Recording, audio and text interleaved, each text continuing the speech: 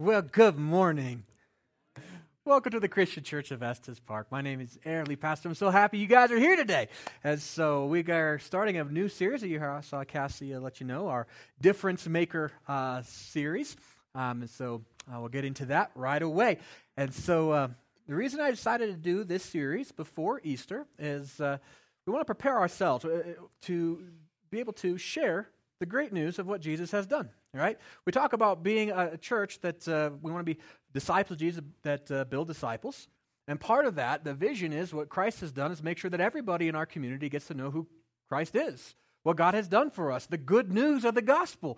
We want to make sure that everybody who lives here has the opportunity to know the value that they have in Christ's kingdom, how they can receive forgiveness, and how they can find a church family who will love them and help them grow in faith. Well, in order to do that, we need to make sure that we are prepared, that we understand the gospel ourselves, and are having that working out in our lives. And so one of the things that in preparation for this series, I did some research into the culture and kind of what's the state of our country and things like this. And Barna has got some really good research out there on that, Pew Institute as well. And one of the things I thought was interesting is I was reading about different generations and the different culture that they have, and it struck me that we have Generation X, and then there was Generation Y, and now we've got Generation Z. And I thought how interesting it is that these generations just have letters now, right? There's like no identity. I know we're calling some millennials or whatever, but it seems like this is aimless. In fact, the research is showing that really a lot of our generations are losing identity and not really knowing what it is that we're living for. There's this thing called nihilism. It's a philosophy that was really made popular, a while back, 1800s. A guy named Friedrich Nietzsche really popularized, but it's the idea that nothing matters. And it begins with this concept that anything beyond what is here and now. And we have stepped from, in our culture, United States, we have gone from a Christian culture now into a post-Christian culture. And so nihilism amongst our younger generations is on the rise. In fact, a majority of our youngest generation right now subscribe to that, which no surprise then, the consequences of that is we see more depression. Depression is on the rise. Suicide is on the rise. Drug abuse is on the rise. And so we find that our world and our society seems to be hungry and hurting. And there's something more for them. In fact, it reminds me of this song when I was early on. I was a youth pastor in the early 2000s. There was this band called Switchfoot, and they had this song that was real popular, a great guitar riff on it, that was called "We Were Meant to Live for So Much More."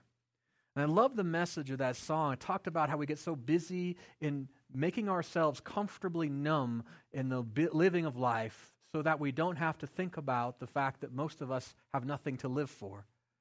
But there's something deep inside of us, this cry, this fact that we have eternity that was crafted into our hearts. There's a knowledge amongst all people that we were meant for something more. That's why nihilism hurts. It doesn't fit. It's like putting on a pair of shoes that are the wrong kind of shoe. It's like putting on a pair of horseshoes. We were never meant to fit in them. You see, there's something that we were meant to live for, something so much more than what we were being told we meant to live for, something so much more than right now so many in our culture believe is all there is. In the next couple weeks, we're going to talk about that, the difference that we find in Christ, the difference that Christ has in us, and the call that we have to follow Him, be the difference makers. Now, for this series, there's going to be one verse that we're going to memorize. This week, I want you to memorize it. Next week, we're going to talk about how we can use it to help bring hope and life into people's lives. And that verse is Romans 6:23. It's a verse that every Christian should know. It pretty much is the gospel in one verse.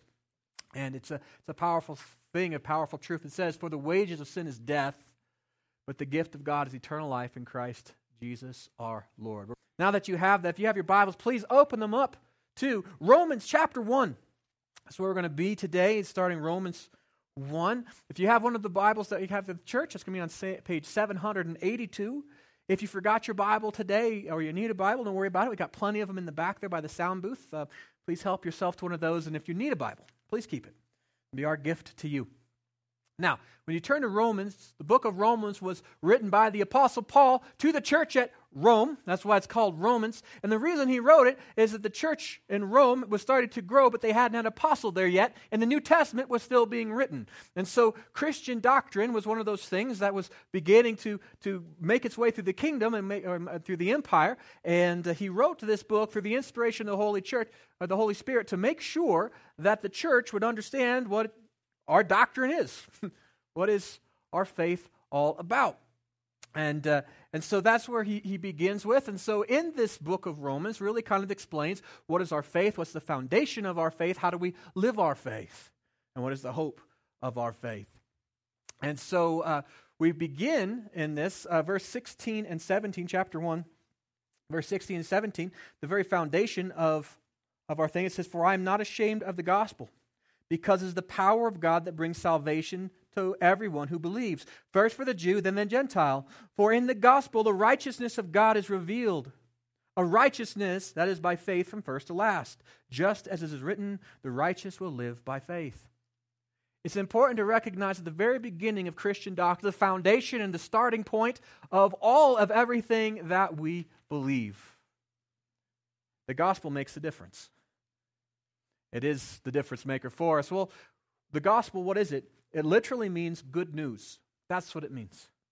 In a world where we find increasing levels of depression and suicide and addiction and all kinds of other forms of discomfort and social dis-ease, our world needs good news. And God has given it to us. Aren't you glad that we have a gospel? That God didn't give us just bad news. That our faith isn't built upon something that is harsh or rough or discouraging. That our faith is built upon something that is truly good. I mean, that's pretty fantastic.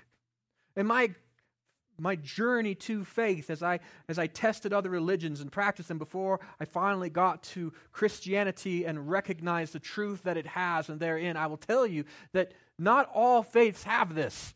In fact, many faiths have bad news.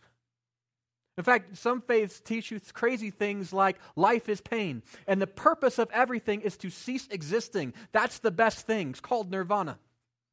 That's their good news, is that you can stop existing. This is not the truth of God. We have something so much better. And it's true. Before we can get to the good news, as Paul writes, he says everything's about good news. It starts with good news. But before he gets into the good news, we have to recognize why we need good news. And Romans chapter 1 begins with some pretty harsh realities that we all pretty much recognize. And the first reality is that humanity is wicked. We are wicked as far as a people. Our moral compass is askew, isn't it? Right? People think that we're doing right, but we do what is wrong. Original sin is where it all began. That was the first thing. In Genesis 3:5, when we find the first sin, this was the temptation. The enemy said, "For God knows that when you eat from it," that's the fruit from the tree of good and evil, right? Knowledge of good and evil. It says, "For when God knows when you eat from it, your eyes will be opened, and you will be like God, knowing good and evil." That was the temptation. Not so much to become superhuman, but to know good and evil. What's it talking about? Creating morals. Adam and Eve already knew right from wrong. I mean, they knew it was wrong to touch that. We don't even want to go there. They knew it was wrong. The thing was, before they ate from that fruit, everyone agreed with God that it was wrong. We shouldn't do it. The temptation was to be like God. And how to be like God? Know good and evil. That's to create their own standards, our own ethics, our own morals, apart from God. It was to detach our moral compass apart from the reality in which He's created. To be able to set our own true north apart from what He thinks or what God says is true. And so we've done that. As humanity, all of our moral compasses are askew. Right? Every single one of us thinks we knows what is right. And how can that possibly be so? I mean, think about how many fights you've had with people where you know you're right. And they think they are right. Isn't that how most fights really happen? Not between one person that knows they're in the wrong and just wants to be evil and conniving. It's usually between two people who definitely believe in the rightness of their own cause, going to war. Most wars are fought between two white hats. That's just how it happens. And so we find that as people, as we've detached from God and we start setting our own moral compasses and we start to follow our hearts and say what we think is right and wrong, we end up, it says in Romans 1:20, this is what 121 actually, it says, although they knew God, that's humanity, they neither glorified Him as God nor gave thanks to Him, but their thinking became futile and their foolish hearts were darkened. Although they claimed to be wise, they became fools and exchanged the glory of the immortal God for images made to look like mortal human beings and birds and animals and reptiles. And therefore God gave them over to sinful desires of their hearts, to sexual impurity and the degrading of their bodies with one another. They exchanged the truth about God for a lie, and they worshipped and served created things rather than the Creator who is forever praised. Amen. And because of this, God gave them over to shameful lusts. Even their women exchanged natural sexual relations for unnatural ones. In the same way, men also abandoned natural relations with women and were inflamed with lust for one another. Men committed shameful acts with other men and received in themselves a due penalty for their error. Furthermore, they didn't think that it was worthwhile to retain the knowledge of God, so God gave them over to a depraved mind, so that they did what they ought not to be done. They have been filled with every kind of wickedness, evil, greed, and depravity. They are full of envy, murder, strife, deceit, and malice. They are gossips, slanderers, God-haters, insolent, arrogant, and boastful. They invent ways of doing evil. They disobey their parents. They have no understanding, no fidelity, no love, no mercy. Although they know God's righteous decree that those who do such things deserve death, they not only continue to do these very things, but also approve of those who practice them. Isn't that a description of our society? When we look into the world, isn't that a description of the world? When you turn on the news at night and you see nightly news, isn't it just a display of depravity run amok in every corner of the globe? That we have groups and peoples all thinking that we are right and we are righteous, perpetrating the most evil horrors upon other people. All in the name of our arrogance to say we know what is best. I find it interesting that two places in Scripture that we have some of the greatest judgments of God demonstrated and acted upon earth. We find the flood, and we find Sodom and Gomorrah. And before both of those acts of judgment, it's said in Scripture that the people were doing what was right in their own eyes. That the evil world were, before the flood, it says that everyone's thoughts was evil all the time, and yet they thought that they were righteous. In their arrogance, the world before the flood said to God, we know what is right, not you. And they called what God said was good evil, and they believed what God said was evil was good. They believed it in their hearts. They thought they were so righteous, so moral, irreconcilable. And God allowed the earth to try starting again.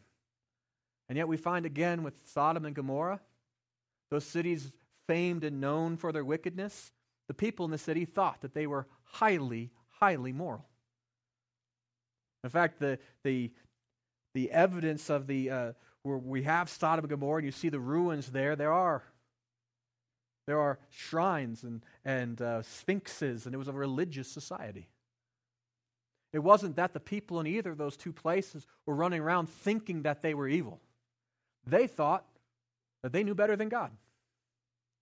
They sought a righteousness apart from God, and it led to horrible acts, and it still does today. Godless morality always leads to depravity, every single time, because our moral compass is wrong. It's pointing us in the wrong direction. Did you see it said he gave them over to the wrong thinking, but also to depraved hearts, the darkening of their hearts? One of the worst pieces of advice you can possibly give someone is to follow your heart. Your heart will lead you to death every single time. It's not a good compass. not why God gave it to us. Our hearts will always deceive us. Our morality will always deceive us. We have become depraved, and we think that somehow we know what is best. You just know what is right. This is the way humanity is. That's why you go from culture to culture throughout the entire globe, and you will find that you will have the same kind of things that people struggle with and the same kind of depravity. It's not a cultural issue, it's a human heart issue. Every single society, they deal with things like greed and corruption and lust, right? Abuses of power and deception. These aren't things that are culturally imposed upon people. It's something that's in us that works out in the cultures we make in our own images. Humanity doesn't have the answer. I think we have to begin with the fact that on our own, we make a mess of the world. That's kind of one of the points I think God is making by allowing us to hijack this world from Him.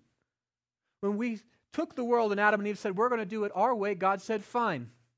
Let's see how well it goes. When the world has been run according to our morals and ethics, when our families are run according to our morals and ethics, how well does it turn out? Don't most of us bear the scars of this? But you know what? Before we get too judgmental and we look out into the rest of the world and say, oh, how evil and awful they are, what it says in verse 1 of chapter 2, it says, you, therefore, have no excuse. This was written to Christians, by the way. This is not just us pointing the finger at the rest of society and the world and saying, look at how awful they are. I am part of humanity.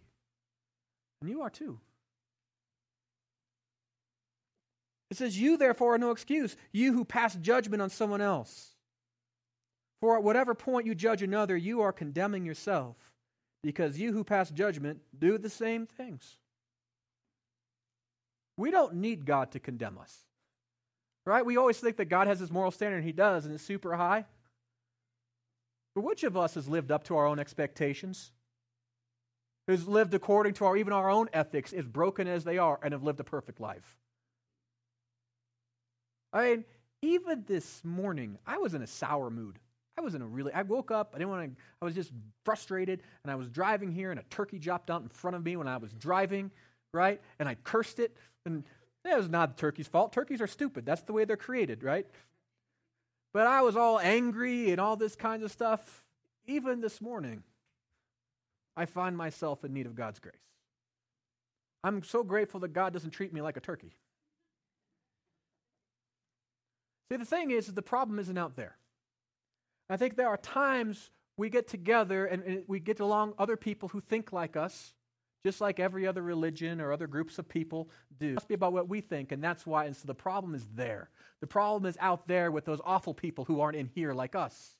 And we pass judgment on them and say, well, if they weren't so wicked, their world would be better. The problem is not out there. What this says is the problem is in here. Until we deal with the problem here, we have no business bringing any type of message out there. We have to start at our heart. We are not about culture change.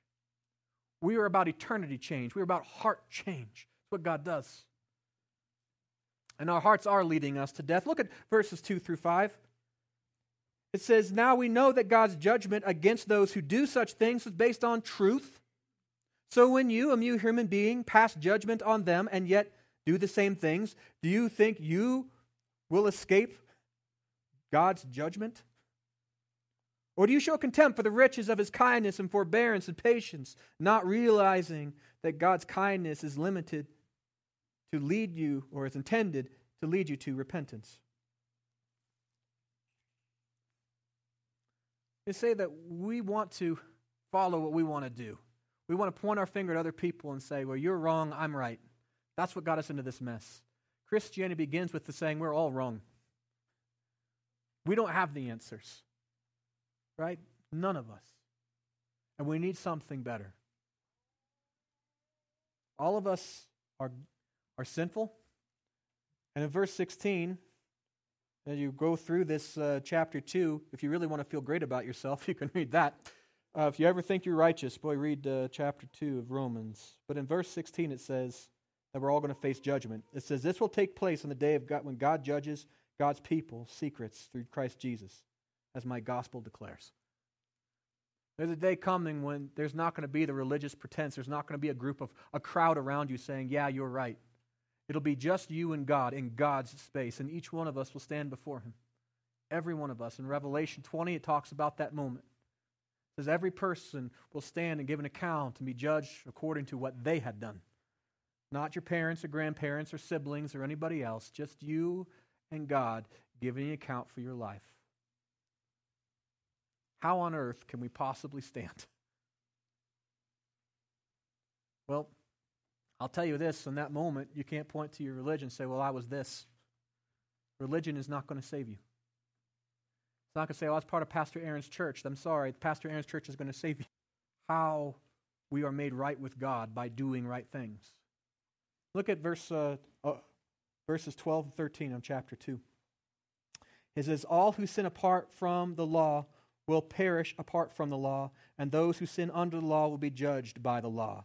For it is not those who hear the law who are righteous in God's sight, but those who obey the law who will be declared righteous. The thing, there's a great value in faith and religion, but the value is not its saving effect for us.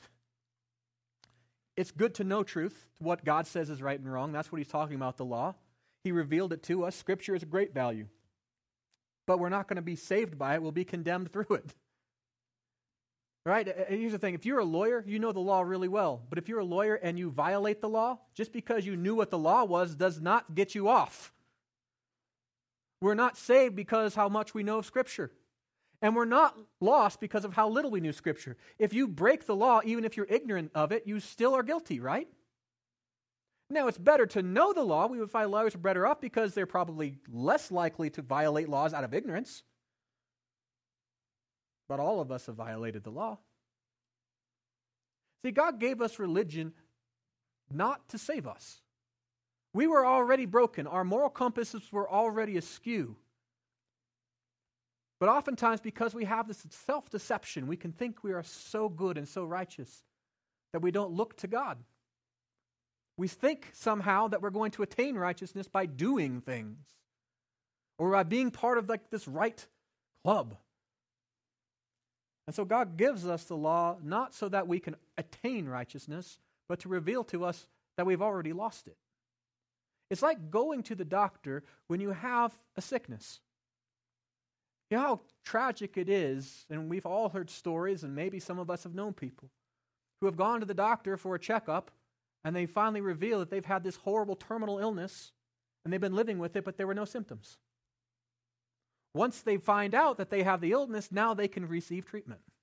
That's the purpose of the law. So many of us live in this world, we have this moral infestation of the heart.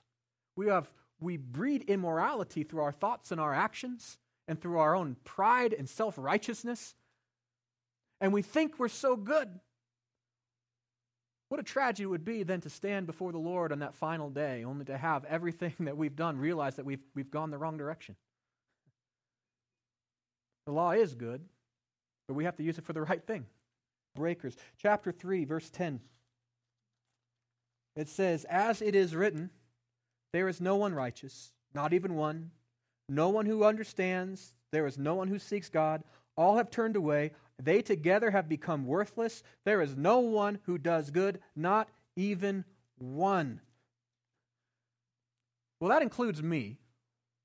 It includes you. If you've ever been at a point in your life where self-righteousness has led you to the point to think that you somehow are better than other people, that we have some type of moral high ground to point our finger down at the rest of the world and say, you guys better shape up.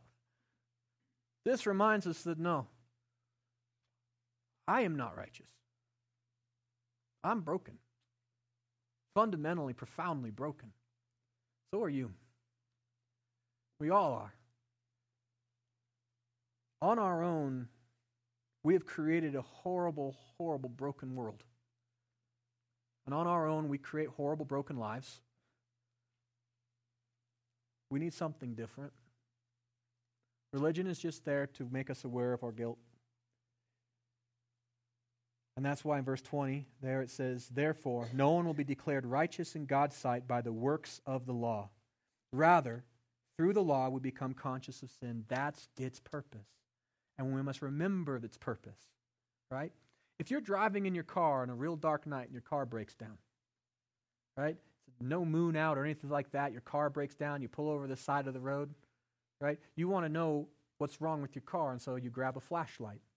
So you can go in, open the hood, and see what's wrong. That's what the law is, to have the flashlight. But the flashlight is not a mechanic. It can tell us what's wrong, but it can't fix the problem. And so we say this with religion. Religion is oftentimes a flashlight.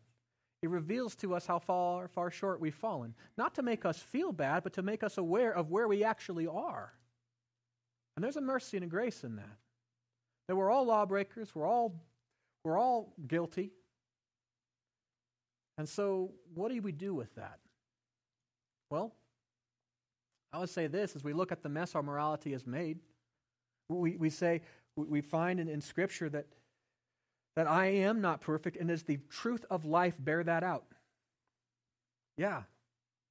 This is why we need civil laws, isn't it? Because we can't trust people to do what is right. It's why we hire security guards and have security cameras. Right? We have to contain ourselves, the beasts that we are.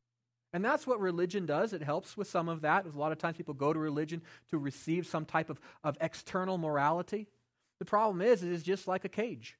It just keeps us from acting out the things that we have inside that we would do. That's what it's about. That's what moral laws is. That's what civil laws are all about. But the problem with all of those is that even though it cages us, it limits our capacity to do evil. It doesn't change who we are. It doesn't change the beast.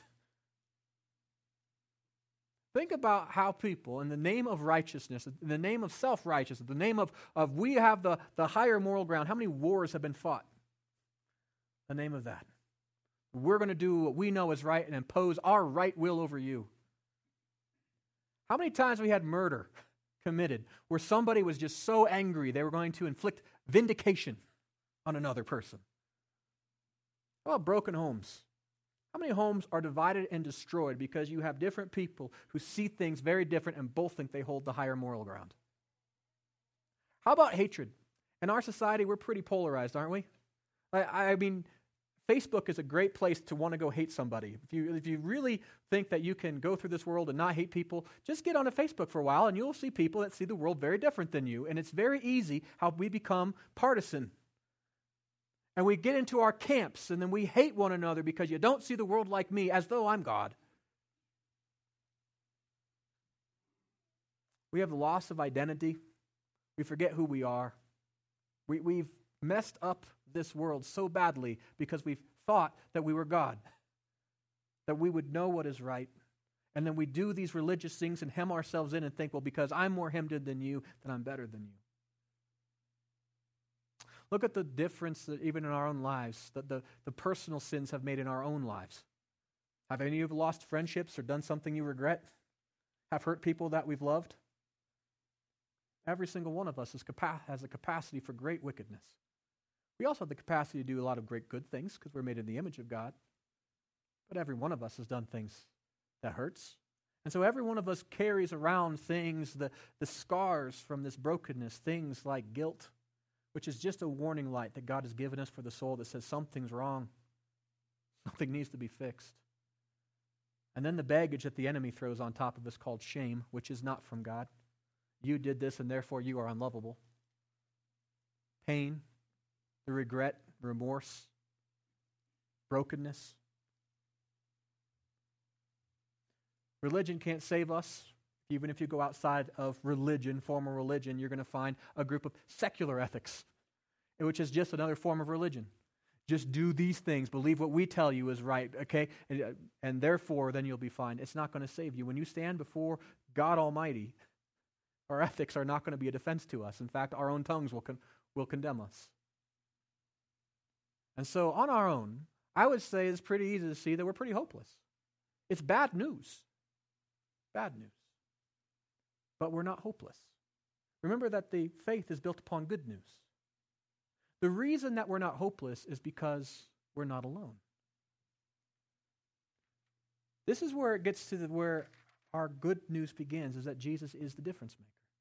He's the one that makes the difference for us. It is who Christ is and what he has done that makes the difference, though, that our life is not just in fear, waiting judgment that we deserve. In chapter 3, verse 21, one of the happiest passages in all of Scripture, listen to this. It says, "Now apart from the law, the righteousness of God has been made known, to which the law and the prophets testify. This righteousness is given through faith in Jesus Christ to all who believe, and there's no difference between Jews and Gentiles. For all have sinned, and all fall short of the glory of God, and all are justified freely by his grace through the redemption that came by Christ Jesus." The gospel. Good news. You don't have to earn your righteousness. What is the gospel? You hear the word a lot. Well, let's go through it. Let's break it down real fast. This is the good news that all of faith is based upon. It begins with this. It's not about me. It's about Jesus. That's good news. If it was up to you, can you imagine the weight of your own salvation on your own shoulders? For the majority of people in the world, that's not something they have to imagine. They live their life according to this crazy thought that if they do enough good works, hopefully it will outweigh the bad works. That's a lot of weight. Or they believe that they've got to be somehow better than most. So it's a moral competition. I'm going to get into the kingdom by making sure you don't. But this is not how righteousness works. When you go to court, they don't line you up. The judge lines you up in order of most guilty to least guilty. That's not how it works. Right? He doesn't line you up and says, you're definitely guilty. You're the most guilty of the biggest crime. And you're the least guilty of like the smallest crime. And then halfway through or something says, well, right about here. Does it? No. And it's not like this either, where you go before the judge and he says, well, you committed this crime. It's tax season. Let's just say we committed tax fraud or something. He says, you committed tax fraud. And he says, yeah, I did. But I paid my taxes all the rest of the years of my life. Right? I've been really good, and I buy all the other things. I go to a full stop at all stoplights. I do all these other good things. I abide tons of laws. The number of laws that I obey far outweighs the one law that I didn't. That's not how it works. He says, did you violate the law? We can't out-righteous the sins that we have committed. Just as you can't out-obey the crimes you have committed. And so we say that it's not about me is a huge thing. Because the reality is we've all committed a crime. We all would admit to that. Every one of us in this room has lied. Every one of us in this room has committed hatred against another sins that we can stack onto that. We don't even need God to judge us. We would judge ourselves. And therefore, I can't save myself. That's why the good news starts with not me. I'm powerless to change me, but God can do something. Jesus can do something I can't. It's about Jesus. This gives us the starting point, not to stand on a holy hill and point down at other people and say, you sinner. It says to this, I have found something bigger, something better than me. It's not about me. What is it about? What did Jesus do? We are saved by God's grace through faith. Salvation doesn't come by works, right? We even just read that. It's not about doing enough good things. It's not about following enough rules to climb the religious ladder. I am saved by God, not by me. The burden is off. And it's His grace. Grace is unearned. It's unmerited. That's why it's grace. God saved me not because I deserve it. In fact, He saved me precisely because I don't deserve it. Why would He do that? What's the motivation that God has given? Love. He actually loves you. He actually loves me. That God so loved the world that He gave His one only Son, that who would ever believe in Him would not perish, but have eternal life. Love. God actually wants to be close to you. He cares for you. Think how amazing that is. He knew you were a criminal, and God was compelled not to, even though He's just, He was compelled not to see you face justice. because he cares for you. He has compassion upon us.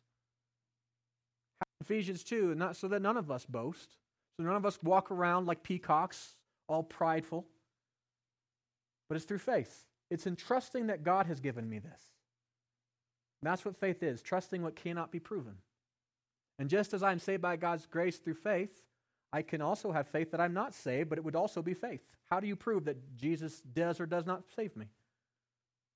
We have reason to believe that Jesus saves us. And faith is trusting that Jesus did.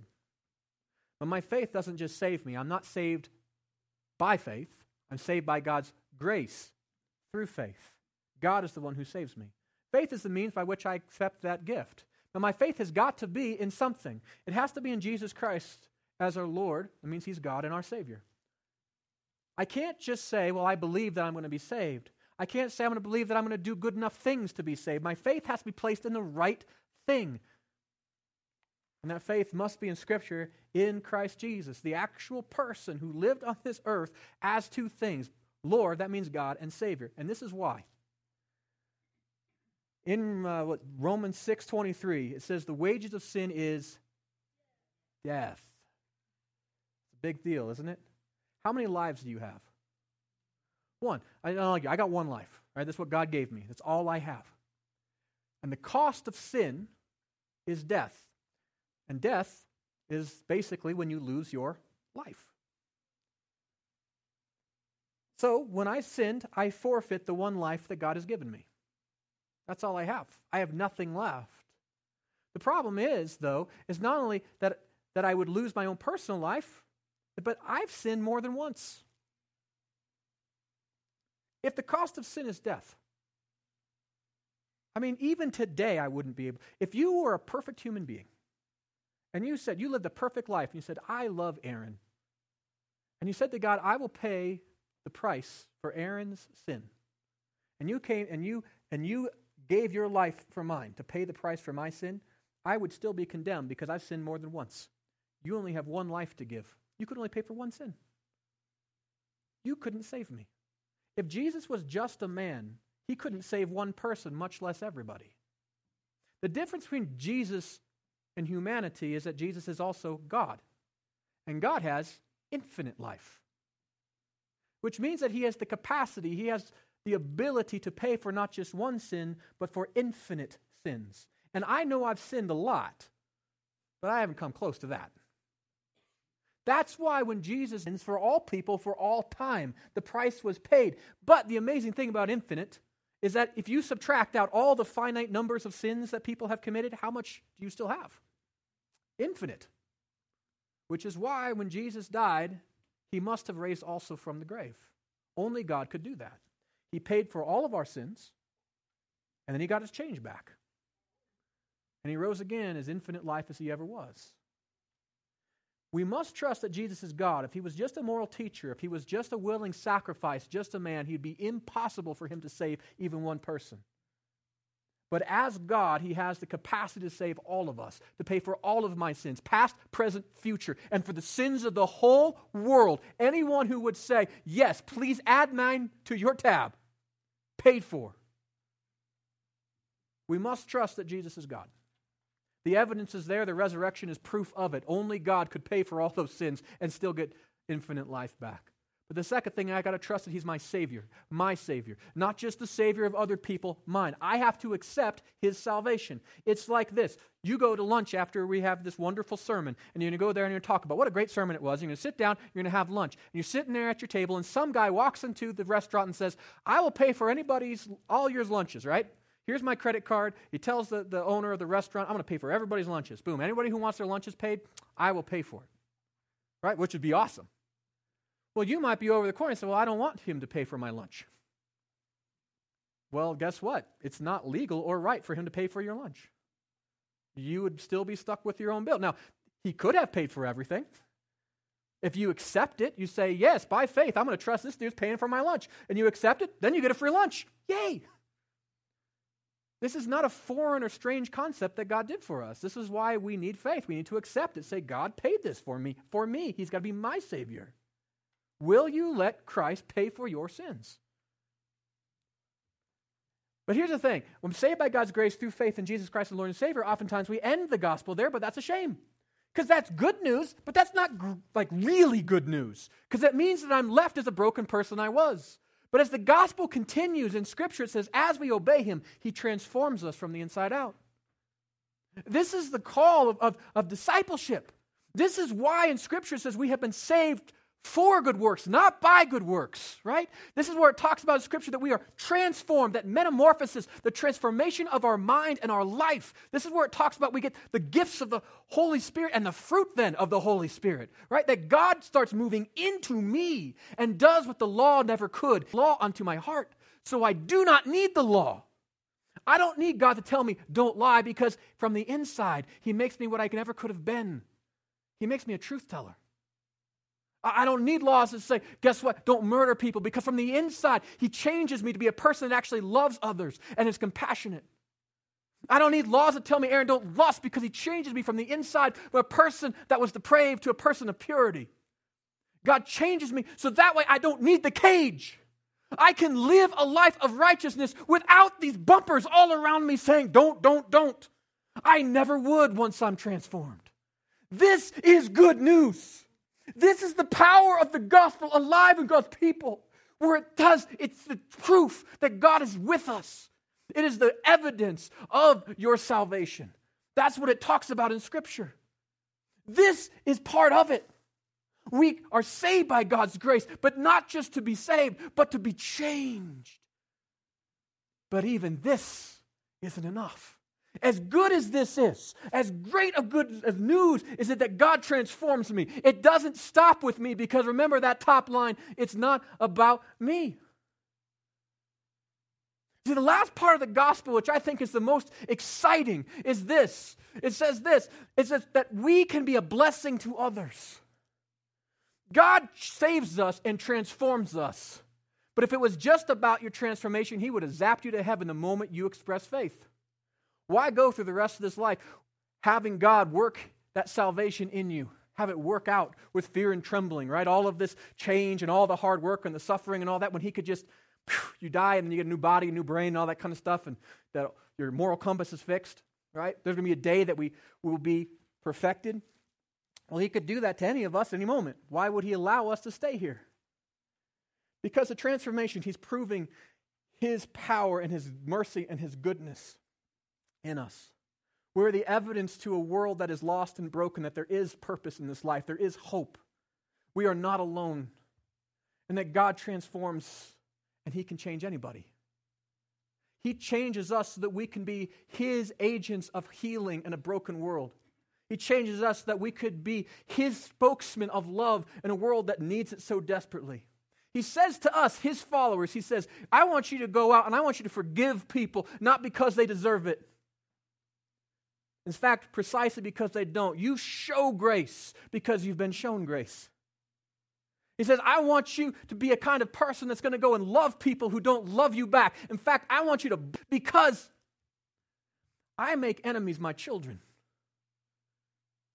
We get to express the transformation that God is building into us, into a world that needs it so badly. To introduce this world to a whole different way of living. A way of living that's not caged. It's not a way that we have the weight of the world on our shoulders. It's a way of love. A way that we have been accepted and so we can accept others. It's a way of forgiveness so we can forgive others. A way of living boldly and freely in this world. As it says in Scripture, we have been set free for freedom. That's good news. Our faith does make a difference. And because of this, we live with purpose. As long as I draw breath in this world, God is transforming me.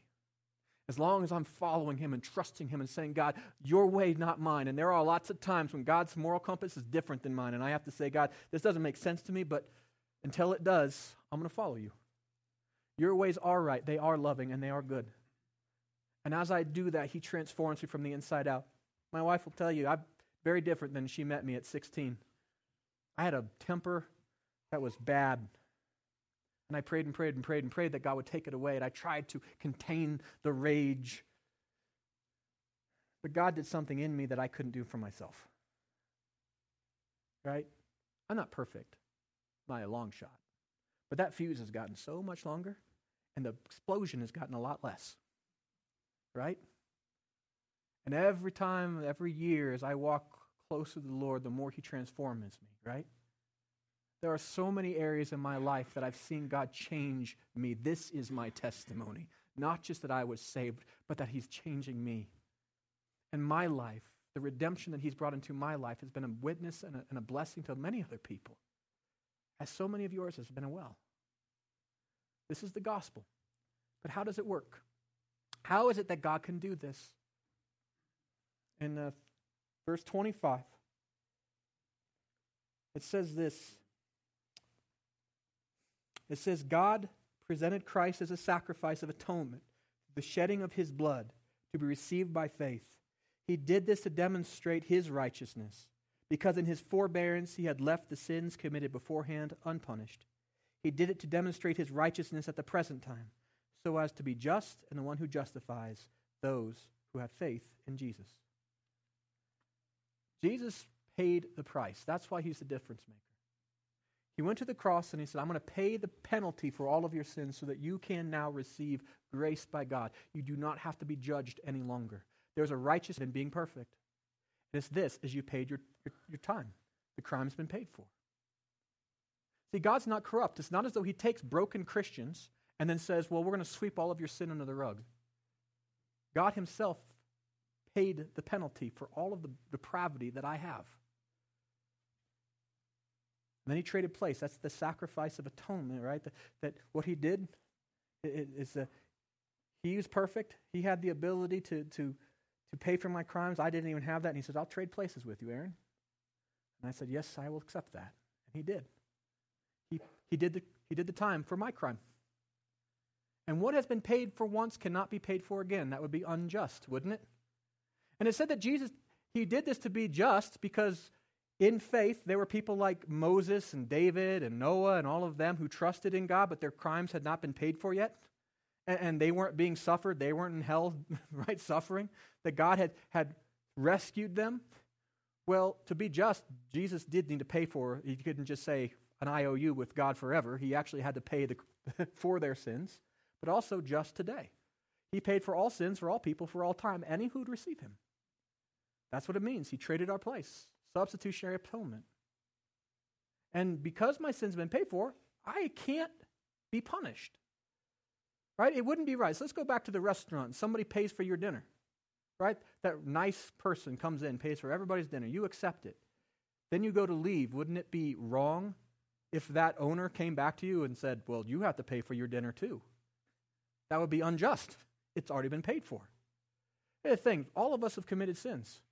But God, on the day of judgment, when we stand before Him in righteousness, will declare us not guilty any longer.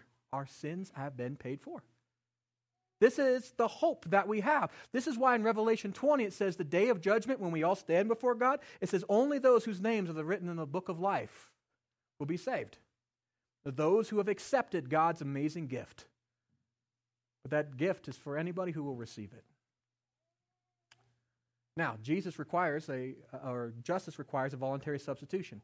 If Jesus came and He died for my sins, but God forced Him into it, that'd be murder, wouldn't it? God had to be just. Jesus had to choose to lay down His sins for me. He had to choose to pay for that. Otherwise, it wouldn't have worked. And so it's important when we read in Scripture, like in John 10, Jesus says, no one takes my life from me. I sacrifice it voluntarily. He has the authority to lay it down when He wants to and also to take it out of love for you. This was His good pleasure to do that. He wanted to. But again, you have to want to receive it. And so how do we receive it? Through faith. And what is faith? Well, it's trusting what can't be proven, but that's kind of nebulous, isn't it? And so Scripture gives us ways to express faith. These things are not faith in and of themselves, but they can be used as expressions. The Bible tells us authorized ways to express our faith, so that way we know that our faith has been expressed, that we know that we have faith. And the first one is belief. We express faith in belief. Belief is trusting God with our minds, even when we have doubts. And trust me, if you're in Christ, you will have doubts. God is bigger than your brains, and this is but you're going to trust that he actually is your Lord and Savior. It is also through repentance. Repentance is following God's way. That's an expression of faith. I believe God is real, and I believe his moral compass is right, so I'm going to follow his way. That is repentance. Not perfect, right? He paid for my sins when I don't do it right, but it's a set of the mind. It's an expression of faith. Every time I obey God, I am expressing my faith in repentance. Or how about confession? It says that we need to confess with our lips and with our lives. It's identifying with Jesus. It's standing with him, saying, I believe Jesus is my Lord and Savior. I'm with him. That's an expression of faith. Well, all of those are great, but all of those are ongoing for the rest of our lives. There's never a time when Scripture says, stop believing, stop confessing, stop repenting, right? All of us need to continue to have those. So what do? Well, he gives us another one, which is baptism. Fortunately, it's a one-time event, because that would be awkward if it was every single morning. Right? But in baptism, this one-time expression of faith needs to be where I express my faith through belief. I'm trusting God. That's why I'm being baptized. It's even despite my doubts, saying, God, yes, I will be baptized. Expression of faith through repentance. I'm obeying what God told me to do. This is something in Scripture he commands, so I'm going to do it out of repentance. It's through confession, right? I'm identifying with Jesus. In my death, burial, and resurrection, I'm put under the water just like I died, like Christ did, and I'm going to be raised again. It's an expression of faith.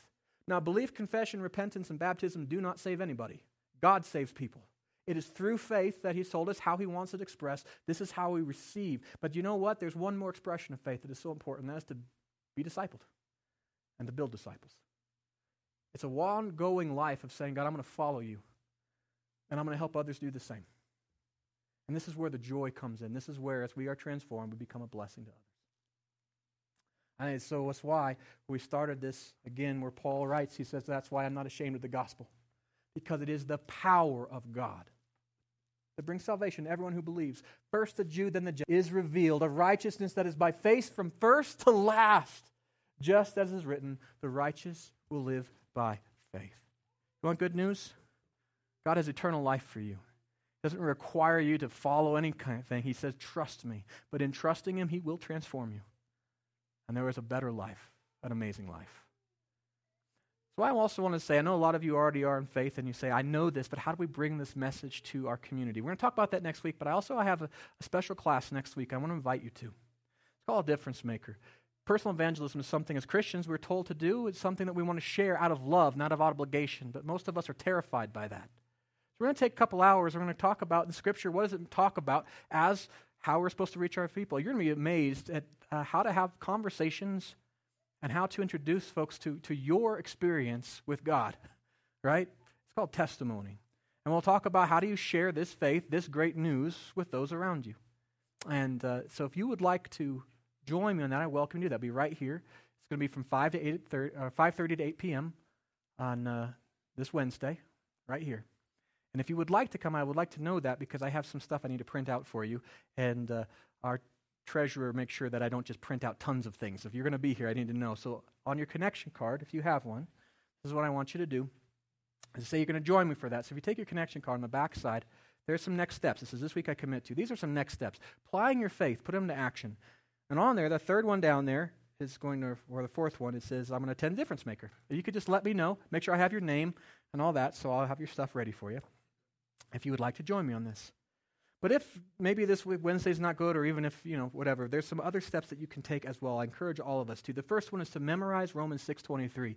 Next week, we're going to talk about how this passage is such a great entryway, it's a great way of having discussion, of introducing people to the saving power of God.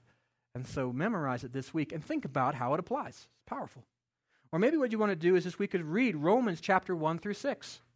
Whether you've been a Christian for a long time, or maybe you're wondering about Christianity and saying, is this something for me? This is a powerful thing. The first 3 chapters, are going to be kind of rough. It reveals kind of where we are, but then it goes to the power of God and the transforming power of God that he has. I encourage you to do that. Also, you might want to pray for 3 people, especially as we come up to Easter. Those are people that we know in our life that we love who don't know Christ or maybe don't have a church family. Pray for them. Ask God to prepare their hearts to receive the gospel, or at least to receive the love of a great church family. And in order to do that, we've also prepared for you an invitation, which is what this is. And it just talks about this, where our church is. It's got a place that they can go on our website if they like that, or at this church. We're starting a series, Say Yes, and we would love to have you join us this Easter. That's all you have to do. Hand them a card. And if they could say yes or no, it's okay. But if you're praying for somebody, we want to give you a tool so that you can use as well. So that's what's in there to empower you to invite your friends. All right. Well, you have commitments to make. I hope that you've made those. There's also on there a place on your connection card to write your prayer requests. Please write those down. And in a second, we're going to take our offering. As we take our offering, please put your tithes as well as your commitments into the offering basket. And let's pray for them.